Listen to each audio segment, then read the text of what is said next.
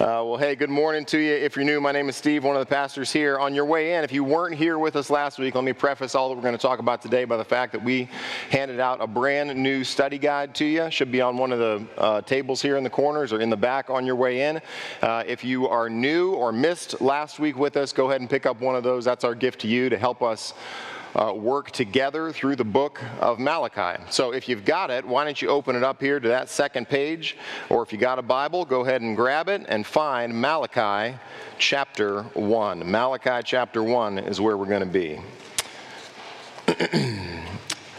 Last week, we jumped into this book really with the first 5 verses, and it was the most clear, the most explicit, and most direct conversation that Malachi had with the people of Israel. As a reminder, the people of Israel have come out of exile, and they're back in their land. They've restored the altar and the temple and the priesthood and the sacrificial offerings. Nehemiah has rebuilt the wall, and they're essentially back in the land that they had left as a result of their disobedience. And after 70 years of exile, they have all come back, but they're still under the rule of Persia.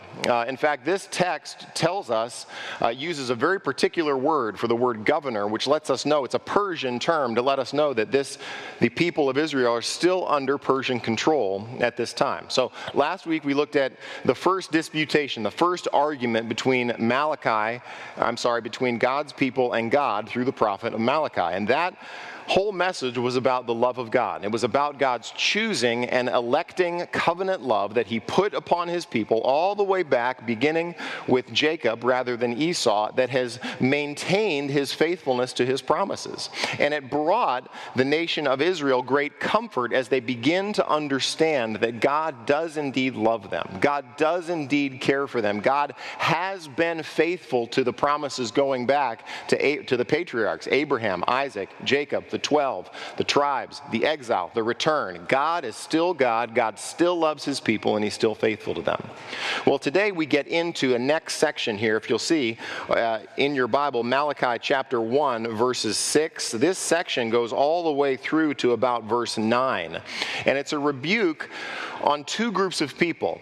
Primarily, it's a rebuke to the priests, but the people are involved too, as you'll see in a little bit. They're kind of put together in this first section, and this section is a long one, so we broke it up, and we're going to handle verses 6 through 14 this week, and then 2 through whatever I said, verse 9 next week. So what you find here in this section is if we struggle last week with remembering that God loves us, our worship, which is what we're going to look at this week, is necessarily going to be messed up. Would you agree with that? That if I struggle to believe that God is faithful, God loves me, God has a plan, God's in control, God is strong, God is for me, then my worship is going to get malnourished. It's going to get twisted in the way that I respond both to God and to life and to my spouse and to my kids. If I lose the love of God, my worship necessarily comes out twisted and kind of sideways. Well, this week, the conversation that is going to happen between God and his people through Malachi doesn't have to do with God's love. It's going to move, and it's going to be a conversation about God's glory. It's going to be a conversation about worship, because if I don't understand God's love, my worship gets twisted. So just like Malachi does here, we got to get the love of God right, our understanding of God and who he is and how faithful he's been, for us to be able to worship correctly. You'll find in this passage that Malachi's rebuke is primarily aimed at the priests, because not only have the people nationally forgotten God's love. You remember that last week. We looked at the heritage of Esau and the heritage of Jacob. We looked at 2 distinct nations. One that said we're going to ignore God's rebuke and we're going to rebuild, and the other that has forgotten the fact that God has loved them. That's kind of a national rebuke. Well, this one is more particular, because the priests and the people now, as they go about their day, are going to really wrestle with honoring God the way that he's supposed to be honored. What do you think? Is that important? We just sang 4 or 5 different songs based upon the greatness and the glory of God. Do we need to remember that? Boy, one of the things that I think messes up my own life, my own spiritual life, is neglecting embracing the truth that God is glorious and sovereign and wise and good. And when my vision of God and his glory begins to shrink, what happens? All the problems in my life get way bigger, don't they? All the issues I'm facing in my life, they just start to rise and they start to claw for my attention, both my emotional attention, my mental attention, my feelings, all of that kind of stuff just sorts of ties me up in knots. And what I need a lot of times is a vaccination of the glory of God to put everything in place. That happen to you? We need that too. We need to put God in his proper place. And this passage is all about the people of God putting God in his proper place. And how Malachi is going to rebuke them is through what the priests have been doing. The Old Testament sacrificial system is a very particular thing. It has to be done in a particular place, through a particular set of priests, according to particular times of the day and of the year, with the prescribed animals that need to be brought that look just so. It's a very tight process, and it's all dictated by God. Moses goes up in the book of Exodus, in Exodus chapter 20, receives the law, and then comes down off the mountain telling the people, this is how worship is supposed to look. In all of the earth, you have God who says, you worship in this way, through these people, in this time, with these priests, in this temple, for my glory, and this is how you do it, which tells us God has an opinion on how worship works. Amen. Because God tells us how we ought to relate to him. He cares about that. Do you believe that? Yes. That God isn't arbitrary in the way that he wants his people to come to him and to relate to him. So when you move away from that very particular Old Testament practice and you read through your Bible and you discover deviations where people don't approach God in the way that God prescribes, it goes bad. If you remember the sons of Aaron, Nadab and Abihu, who offer before the Lord strange fire, if you know what happens to them, they become brisket. Fire from the Lord shoots out, they get destroyed, they're totally obliterated. And everybody looks around like, I thought those were the guys who were supposed to worship God. If you know the story of a king named Uzziah in the Old Testament, he decides to walk into the temple and to offer sacrifice on his own. And the priests warn him and pull him out, saying, it's not for you, O king, to offer incense to the Lord. And God strikes him with leprosy. Even beyond the Old Testament prescriptions, God takes worship seriously. You remember when the ark goes into exile, and they bring it back from the Philistines, and there's a guy named Uzzah, no relation to Uzziah, who steadies the ark with his hand because the ark is on a cart, and he holds out his hand, touches the ark, God kills him. And everybody says, I thought we were bringing God back. I thought he was pleased with us. I thought this was a good idea.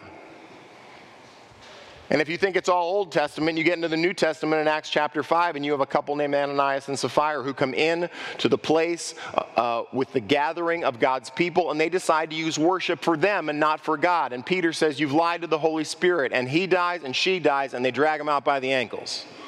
So is worship important to God? Does God have anything to say about how worship ought to work? Well, that's this passage. So as we approach singing songs to God about his greatness and goodness, we need Malachi chapter 1, and the people of Israel need Malachi chapter 1. They need this rebuke. And let me tell you before we get into it, Malachi comes with gloves off right at the priesthood. And again, we don't know Malachi's background, but if he's not a priest, he's got something to say to the spiritual leaders and the people of the day in this passage. All right? Let's pray together and ask God for his grace here. Father, for these few minutes, as we look into your word, we pray that we might get a taste, just a hint of the glory and the greatness of God. That you, through your prophet Malachi, would show us things about yourself that perhaps we haven't considered before, and that we would stand in awe of you here this morning. So, Father, shape our church, shape my heart, shape the men and the women in this room to give them a perspective of your greatness and glory, that we might honor you and reverence you, and give you the worship that is due to you. So we pray this in Jesus' name and for his sake. Amen. All right, Malachi chapter 1. You see verse 6 there with me? Let's jump in right. You ready to go? Don't matter. I'm ready. Verse 6. Here we go. A son honors his father and a servant his master. God is going to, in three different ways in this passage, God is going to highlight human relationships. The first two show up here. You'll see another one in a couple minutes when he refers to a governor. But right from the beginning, God refers to normative human relationships. He refers to what would be typical in this culture. So look at what he says. A son honors his father, which is normative. You would understand that in this culture. Number two, a servant his master. Now watch the question. If then I am a father, where is my honor? And if I am a master, where is my fear? You ever ask your kids questions they can't answer? That's like God right here, isn't it? Everybody would understand when you're supposed to honor your father and your mother. That's in the Ten Commandments. We would know that. And the people of Israel would know that all the way back from the book of Exodus, God tells Pharaoh, let my people go. Israel is my firstborn son. Hosea chapter 11 says, out of Egypt I called my son. So from the beginning, God calls to mind their remembrance of their particular relationship. And if nothing else, they ought to admit that they are a people because of God's electing, choosing love. See verses 1 through 5. They should be aware of the fact that God started this thing. God called us to himself. God redeemed a people, and God calls us his peculiar and treasured possession. We are his kids. He is our God. Or as the psalmists say, he is our shepherd, and we are the sheep of his pasture. So, if a son normally honors his father and a servant normally honors his master, and God is a father, he says, where's my honor? And God says, if I'm a master, where's my fear?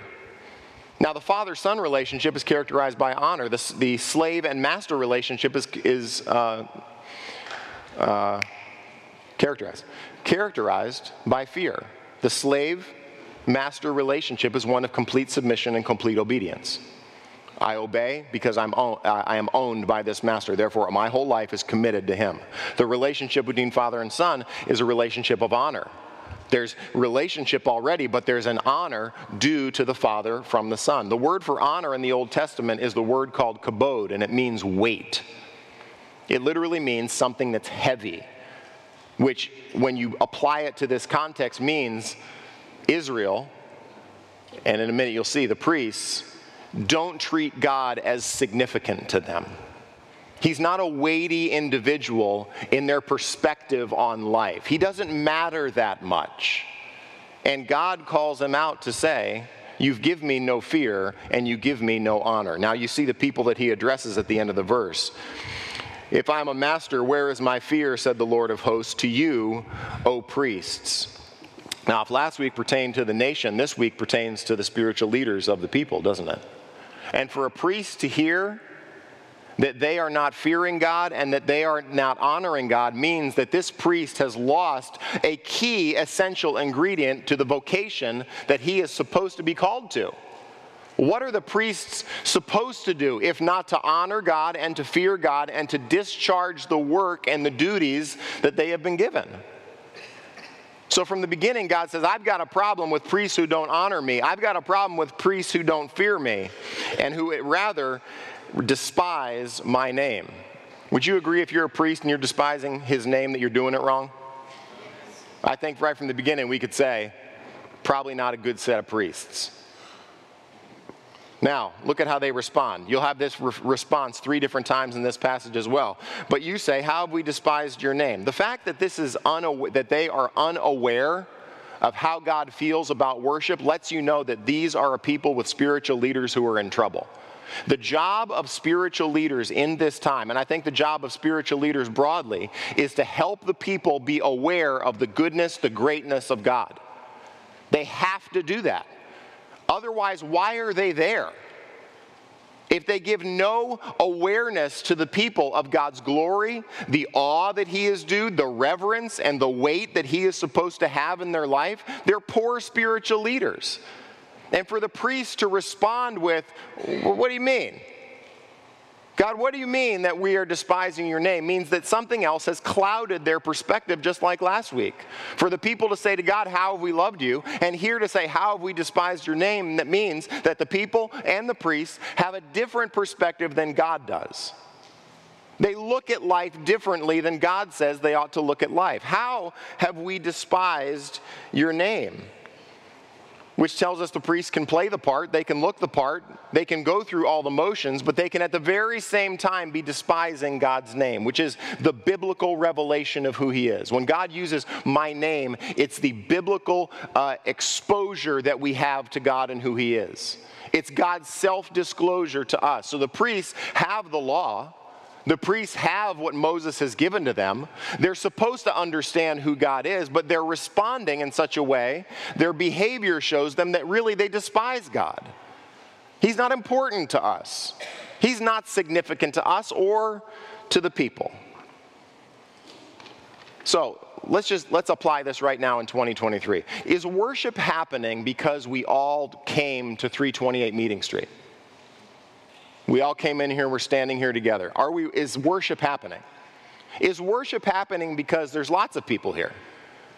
Is worship happening because we all sang songs that talk about God? Is worship happening because we're sitting quietly? How do we know that worship is happening? How do we know that worship is actually occurring? How do we know that any of us are giving God the glory due his name?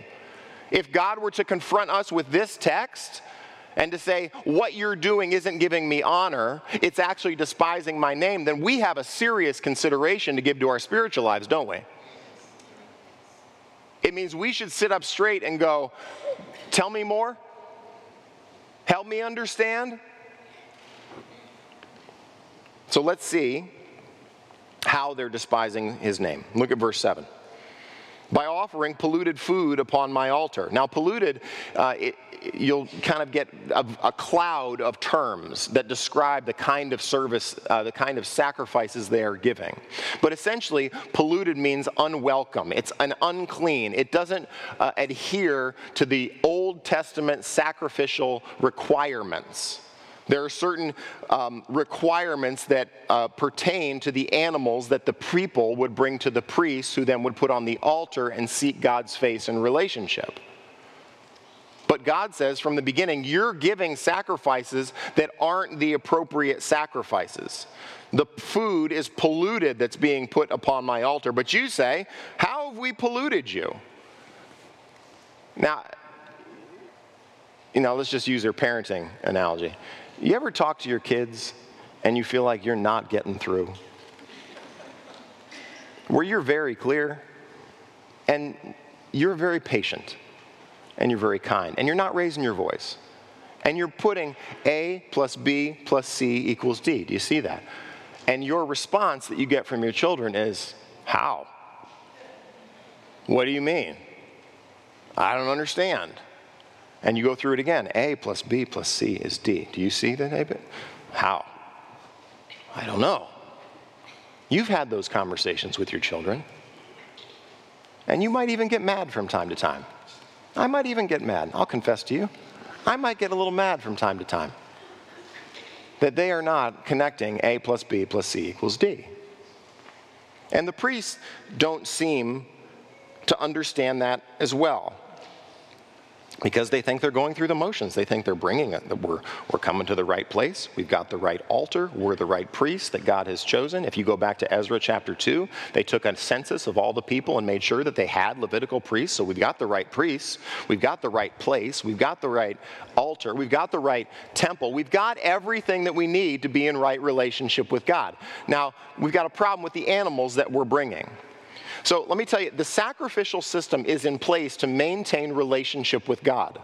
Because you bring a sacrifice to the altar, the priest takes it, kills it, puts it on the altar, the sacrifice ideally is received by God and fellowship is restored. It's a mechanism so that God can have fellowship and relationship with these people. But right from the beginning, what's the problem between God and his people in verse 6? There's no honor and there's no fear, which means they've lost something essential in their relationship with God. When sin happens between God and his people sin, they have to take blood and they sprinkle it on the curtain, or on the Day of Atonement, they sprinkle it on the mercy seat. Because when sin is in the presence of God, he's got to respond in one of two ways. One, he responds with wrath, or if there's a blood sacrifice, he responds with mercy. That's it. God is not ambivalent towards sin in his presence. He never says, it's okay. He says either wrath or, because of a sacrifice, mercy and grace. Those are the only options. And he tells the priests, you're offering polluted food. How have we polluted you? And here's what he says: by saying that the Lord's table may be despised. These priests are permissive. They'll allow anyone to bring anything to the temple sacrifice, which means they're not guarding the holiness of God. They're not guarding the greatness of God. They don't have the courage and the clarity and conviction to say to the people, that's unacceptable. They're allowing this kind of sacrificial thing. What's the word? I should have written it down. Bad. They're allowing bad sacrifices. Is that clear enough? Good. Verse 8. When you offer blind animals in sacrifice, is that not evil? What's the answer? Yeah, it's evil. And when you offer those that are lame or sick, is that not evil? What's the answer? Yes, it's evil. Here's what Leviticus 22 says. I won't make you turn there. You shall not offer anything that has a blemish, for it will not be acceptable for you. And when anyone offers a sacrifice of peace offerings to the Lord to fulfill a vow, or as a free will offering from the herd or from the flock to be accepted, it must be perfect. There shall be no blemish in it. Animals blind or disabled, mutilated or having discharge or an itch or scabs, you shall not offer to the Lord or give them to the Lord as a food offering on the altar. It's very clear. When you bring an animal, a bull, a goat, a ram, whatever it is, a partridge in a pear tree, you bring it into God's presence, it's got to be perfect. No blemish, nothing wrong. It's got to be the best. It's got to be the male from the first of the flock. And here are these priests who say, bring any old thing, whatever you want. Give whatever you want, whatever you got lying around. Watch this. This is great. God is just great at counseling. Do you know that? Watch how this. Here's the third relationship God brings in. Present that to your governor. Will he accept you or show you favor, says the Lord of hosts? Now imagine just for a minute, you have the governor of South Carolina coming to your house this afternoon at 4 o'clock. Are you going to serve week-old lamb with a broken leg, a bad eye, and scabs? Isn't that funny? It's supposed to be funny. Are you going to serve the cow wandering around in circles with mad cow? You're not. And that's the point. You're going to serve the best. You're going to serve Wagyu beef. You're going to serve whatever else is up there. Give me something. What else would you serve? Brisket? I don't know. What do you serve? What is it? Lobster. Amy Lee's serving lobster. That's the dish she makes. You want good lobster? Get it from Amy Lee. She knows how to make it. Present that to your governor. Will he accept you or show you favor, says the Lord? What's the answer? No. And now, watch this. And now entreat the favor of God that he may be gracious to us. Now take that scab lamb to God and go, oh God, would you look upon my life with favor and kindness and grace? Oh God, would you answer my prayers? I didn't bring you stuff that was all that good or even cost me all that much. I brought you stuff that was kind of just laying around. It was the one limping in the corner that couldn't see so good. But God, would you give me favor? Would you look upon this sacrifice with grace upon my life? With such a gift from your hand, will he show favor to any of you, says the Lord of hosts? See, here's the thing with the sacrifices. The sacrifices aren't just bringing a bad sacrifice. It's not just picking the weak, sick lamb over the pure, unblemished lamb. The point in the sacrifices is that your sacrifices are revealing your heart. Your sacrifices are showing you what you think about God. And he says, you treat fathers, you treat masters, and you treat governors way better than you treat me. Because I'm not that important to you. I'm not that valuable to you. You don't honor me that much. When you bring these sacrifices, it's not that I want a better lamb than a worse lamb. It's that I want your heart, and you're not giving me your heart. We don't have a relationship of honor and deference and love and value. We have a relationship where you despise me, you dishonor me, and you don't consider me important. Verse 10. This is surprising. Verse 10. Oh, that there were one among you. How would you fix this problem right now? Before you look at verse 10, don't read your Bible. Hold on. How would you fix? Wouldn't you say, let's start bringing the good animals. Guys, let's start doing worship right. We haven't been doing that good. We've been kind of failing at the whole worship thing, and me being a priest and me telling you what you ought to bring. I haven't done good. Let's try to do better. Let's do better worship. Watch God's response. Verse 10. Oh, that there were one among you who would shut the doors, that you might not kindle fire on my altar in vain. What have these sacrifices accomplished? Nothing. You've wasted the animals. You've wasted this whole process. You have been sacrificing to the Lord in vain. I have no pleasure in you, says the Lord of hosts, and I will not accept an offering from your hand. It does you no good. It gives God no glory to come to the temple and to bring whatever you have lying around just because you think you ought to come into God's presence and just go through the motions does nothing for you. It does nothing for your relationship with God. I don't receive you. I'm not taking pleasure from this, and I don't accept your sacrifice. This is a devastating verse because God said, I would rather have no worship than half-hearted worship. What does God demand? Whole worship, complete worship, white, hot, fire, heart, action, thought, deed, worship. My whole life is God's. And I'd rather, if I don't have that, I'd rather have no worship than what we're doing here. To just give God a pretend sacrifice that goes through the motions does nothing for you, does nothing for me, does nothing for the way that we relate to God. And God says, I won't accept it. I have no pleasure in it. Verse 11. For from the rising of the sun to this verse, guys, man, there's probably 5 or 6 different cross references in your Bible off of this verse. So where we are in this passage is a particularly local reality, isn't it? You got a little bitty nation just back from exile with a few priests ministering to a few people in a very particular way in God's very particular zip code, right? Now watch what these people have forgotten about God, that God chooses to remind them about himself. Look at verse 11. For from the rising of the sun to its setting, my name will be great among the nations. Could you get a more comprehensive picture of God's greatness than that? Where does God want his glory to be?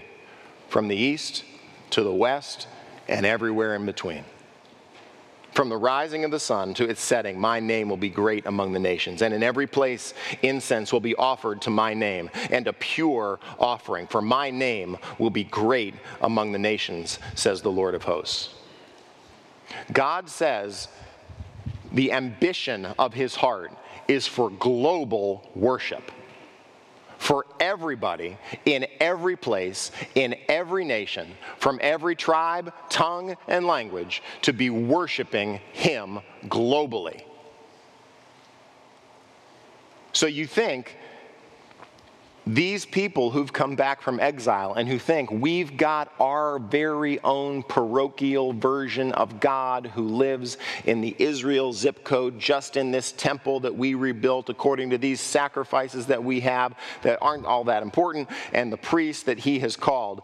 What these people need is a greater vision of God's ambition for his own glory. Because if you don't understand God's ambition for his own glory, that is a from the east to the west kind of ambition, from a I want people in every place, in every town, from men and women in every age, in every stage, in every tongue, in every language, in every place, all over the whole world, to worship me, then you'll never worship in your zip code. Do you know that?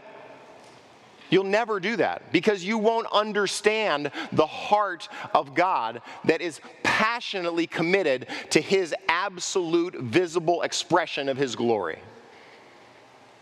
You'll go through the motions like this, but you won't connect your life to something higher. When I lose the glory of God in my life, which happens often, I'm not very good. I often shrink my world down to the size of Steve.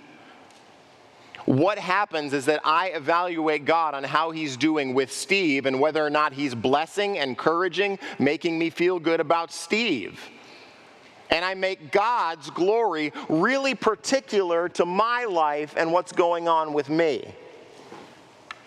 But when I recapture in my heart the ambition that God has for his own glory from the east and the west, the north, the south, and everywhere, my life starts to make a lot more sense because the priorities of God now start to flood my life. And I now begin to share the priorities of God. And when I share the priorities of God in my life starts to make a lot more sense. Because I realize my world is not about me.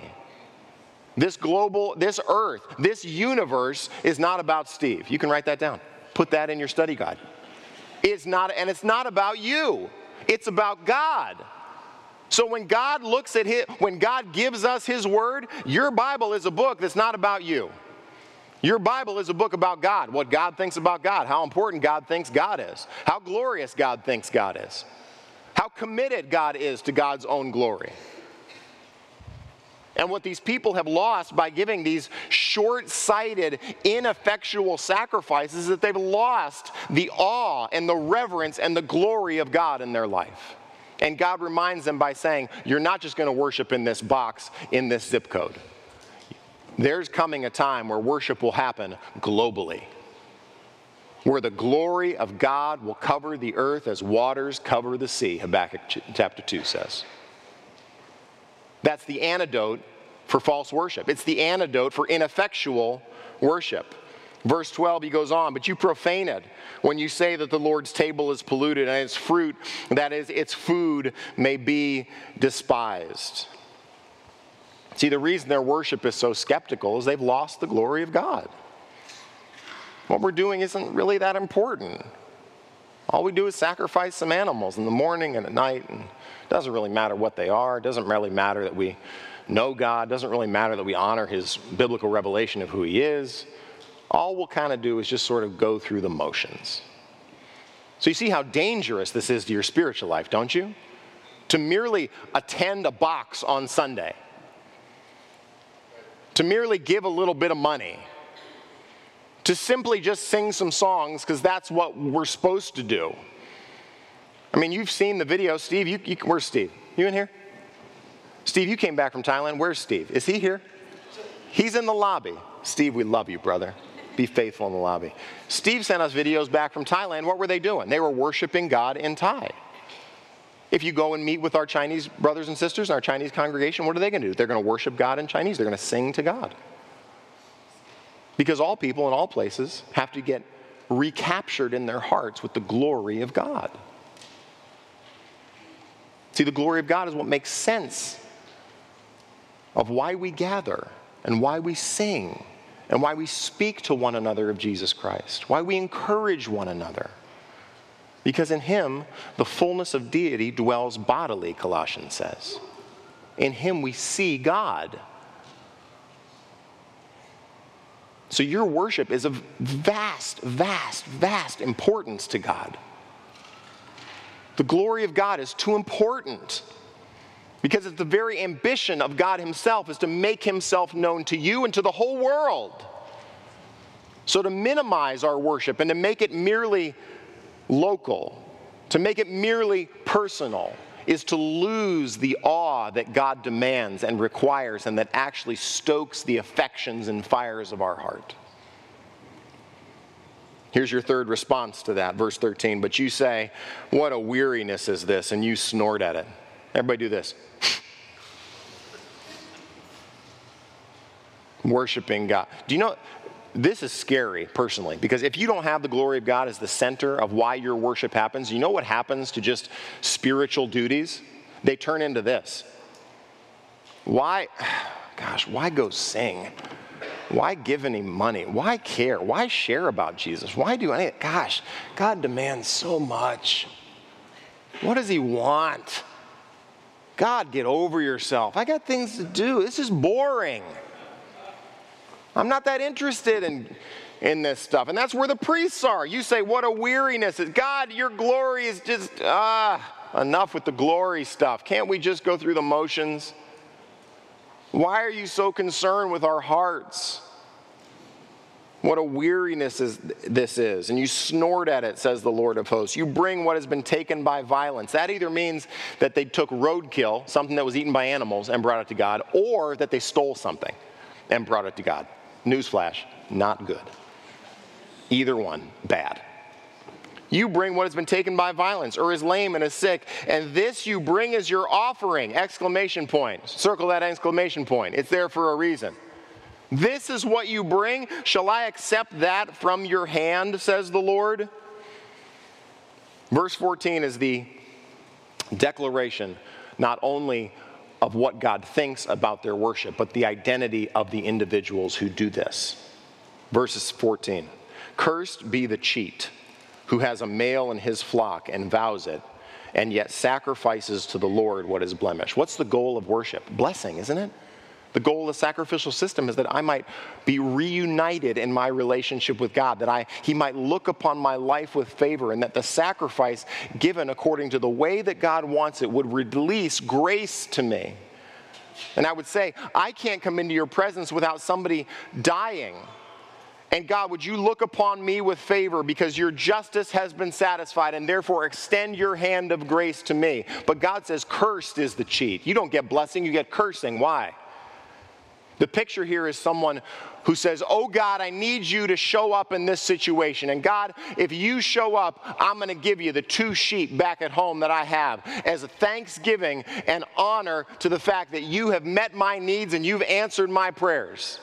But that's not what this guy does. This guy is a cheat. This guy prays the good prayers and asks God for big things, and God in his grace comes through. But when he gets done and he's out of the crisis, he gives God whatever he's got laying around. He doesn't honor God. He doesn't give thanks to God. God says, you cheat me. For I am a great king, says the Lord of hosts, and my name will be feared among the nations. Yet this man takes the blessings of God, but he won't acknowledge God's greatness. He won't acknowledge God's goodness in answering his prayer. And he won't actually respond the way he's supposed to. So how do we apply a passage like this? Anybody going to sacrifice animals this week? If you are, you're going to eat them, but you're not probably putting them on an altar. And you're probably not going to eat the bad ones that are lame and sick and blind, right? So there's one way to look at this passage and to go, are we thankful for Jesus Christ, who is the Lamb of God who takes away the sins of the world? Amen? Aren't we glad that God himself, like Abraham and Isaac, provided the ram to stand in the place of sinners whose worship God would never accept without a blood sacrifice? That's good news, isn't it? We believe that, don't we? We believe that Christ is the propitiation, the wrath bearer, the one who receives the wrath of God because of what I have done. We believe that he turns the wrath of God so that God might be able to look at my life with favor and acceptance and pleasure. But do you think that as we move into the New Testament, that God expects less of us than what is here? Because there's a way, guys, there's a way to teach this and go, aren't you glad that God, is glorious and provided his sacrifice, and Jesus is the one who died on the cross for us. Amen, let's go home. Now I don't have to feel all that tension of whether or not I'm actually being pleasing to God in my life. See, that I don't think is how this text resolves. Can I show you how I think this text resolves? Move from Malachi and turn to Romans chapter 12 with me. Because I think the ambition for God's glory still exists in the New Testament. That God has not changed in his ambition to make himself be seen through people from every tribe, tongue, and nation. And that God believes that when Jesus came and God affirmed the sacrifice, that he actually bore the wrath of God, and that when Christ ascended, God received that sacrifice as a good and pleasing sacrifice, that now as we stand on this side of the cross, we also have a calling to be a certain kind of people who are consumed with the ambition for God's glory. That hasn't changed in the way that God relates to his people. God's glory is still the most compelling thing to build your life on. If you build your life on anything else, it will fail you other than the glory of God. The glory of God gives your life meaning and purpose and direction. It frees you from evaluating goods and bads and right and wrongs according to whether or not God likes me or doesn't like me. It puts that all to bed. Because in the New Testament, when Paul gets to the end of Romans chapter 11, after talking about the glory of God as being revealed in the person and work of Jesus Christ, he starts to apply it in Romans chapter 12. And the terms he uses in Romans chapter 12 are distinctly priestly terms. They're distinctly Old Testament priest terms. Let me show it to you. Romans chapter 12. Y'all there? Y'all there? Romans chapter 12. I appeal to you, therefore, based upon everything that I've written in Romans 1 through 11. Here's the therefore. Here's how you're going to apply the gospel in your life. Here's the hope and the application that you have because Jesus died on the cross for your sin in your place and took the wrath of God. Here's what Paul says. I appeal to you, therefore, brothers, by the mercies of God. How does God respond to sin? He either responds with wrath or he responds with mercy because someone took the price, right? And Paul interprets the sacrifice of Jesus Christ as releasing God's mercy to his people. So I appeal to you, therefore, brothers, by the mercies of God, because of what Jesus has done for you on the cross, present your bodies as a living sacrifice. That word present is used in the context of the New Testament and in the Greek translation of the Old to refer to what priests do in laying a sacrifice on the altar. It's a technical priest term. So if God doesn't want half-hearted, unimpressive, shoddy worship and lame animals, what is it that God wants us as New Testament believers who've received what Jesus has done for us? What does he want from us? How does he want us to respond? What's the appropriate way to respond to what Jesus has done for us? And Paul says, present your what? Your bodies. Which means in every place and in every time and in everything you do this week that involves your body, you have an opportunity to put the glory of God on display. What are the things that you're going to do with your body this week? You're going to think, you're going to act, you're going to feel, you're going to work, you're going to love, you're going to do all sorts of things with this body that God has given you, right? You're going to parent, you're going to submit to one another, you're going to listen to your boss, whatever it is. Paul says, give it all to God. What is the only appropriate response to God who has given us Jesus Christ? It's a total, holistic love relationship where God has say over every single area of my life. Everything, everywhere, at all times. Whatever God wants me to do. And Paul says, present your body as a living sacrifice. What happens with a sacrifice when it's on the altar? Do you know? It totally gets consumed. which means, again, every single area. What are you going to do with your body this week? How many activities are you going to go through this week? Which means every single place that you walk, every single workplace environment you are in, every single family scenario that you face, every single parenting opportunity, every single thing that you choose to do with your money this week is an opportunity for you to say, like these people in Malachi 1 did not, God, you are the most significant and important reality in my entire life. God, your ambition is for your glory in all places and all times for all peoples.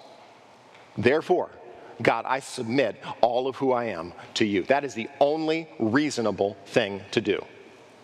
Here's what Paul says. You're holy, but present your bodies as a living sacrifice, holy and acceptable to God. What did God just say through Malachi chapter 1? I will not accept an offering from your hand. What does Paul say here? God accepts it. Isn't that good news? Amen. He accepts us. Because of Jesus, I can now live with the glory of God in my mind for the purposes to which I have been called in the variety of places that I'm going to walk in this city and be a holy and acceptable sacrifice to God, which is your spiritual worship. How would you translate this word spiritual? Spiritual, I'm not sure, is the best translation. It's the word Logikos. It's the word that we get logical from. Your Bible may have reasonable. It has to do with your mind and how you think. So Paul says, the way that you respond is only reasonable. It's only reasonable for you to give everything to God, to submit all of who you are to God as holy and acceptable to Him, because that makes sense when it comes to God. He is worth all of my attention, all of my affection, all of my interest, all of my ambitions. He is worth putting it all on God because He's that glorious. Do you believe that? Yes, sir. Right now, some of you are wrestling with that.